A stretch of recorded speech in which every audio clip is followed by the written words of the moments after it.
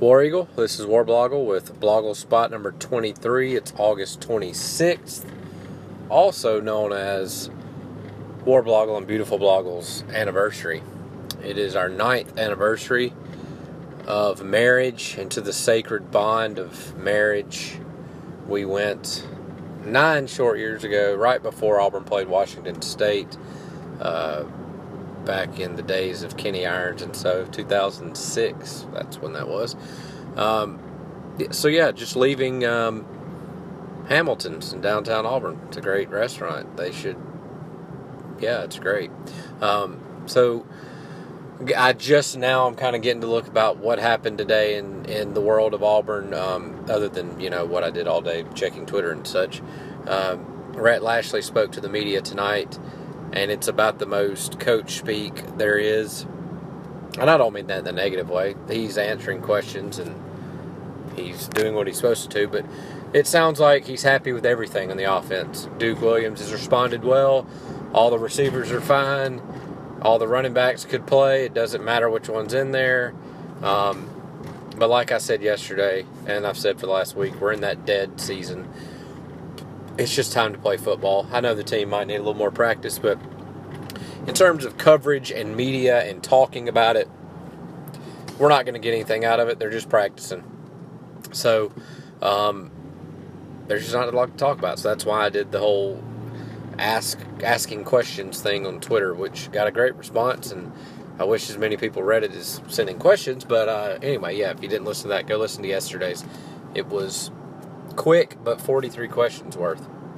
Some small news today. The basketball, basketball's playing Oklahoma State in the SEC Big 12 Challenge at the end of January, so it's kind of right in the middle of the SEC basketball season, which will be really cool. Oklahoma State's a team I've never really minded, probably because I like their colors, and I like Cowboys. Wait, that came out wrong. I like the idea of Cowboys. I don't know how to say that.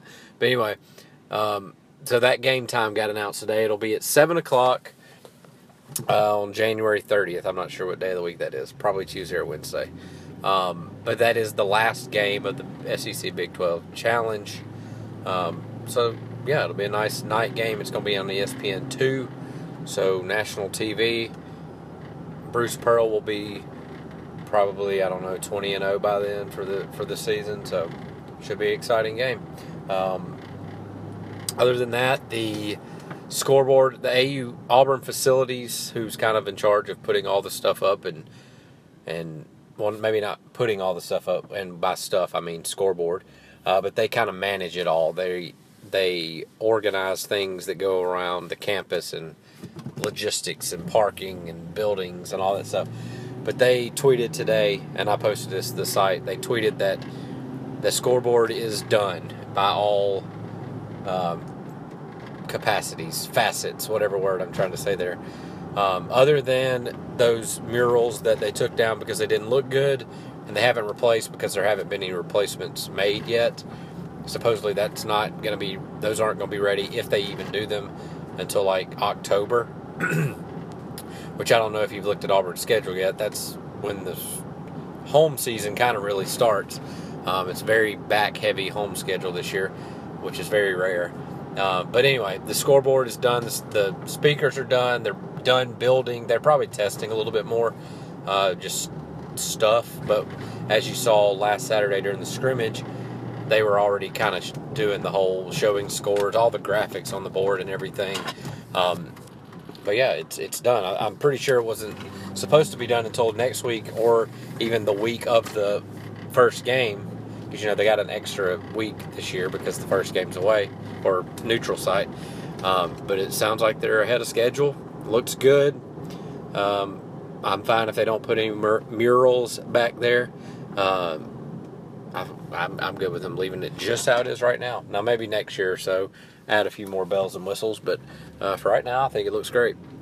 And I've been told they're going to be putting more player pictures, like, Cam Newton and the coaches and all the Heisman winners that were up on the side of the scoreboard last year.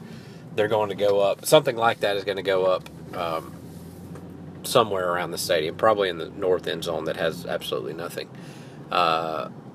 Also on the inside of the stadium, they have been redoing the years of undefeated seasons and the national championships and Pat Dye Field, all that labeling and naming or whatever you want to call it that has been kind of on the edge of the upper deck.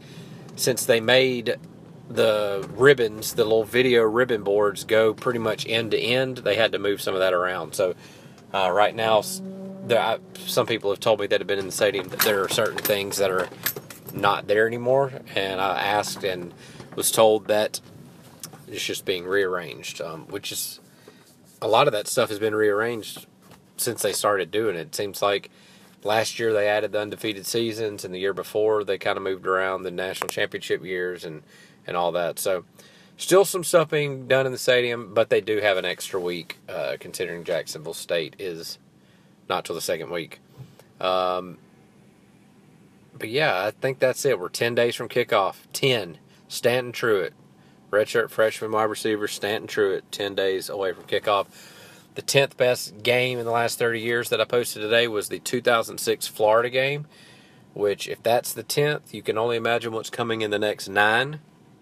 There will be 2 new additions, and you probably, since 2010, and you probably know exactly which ones they are.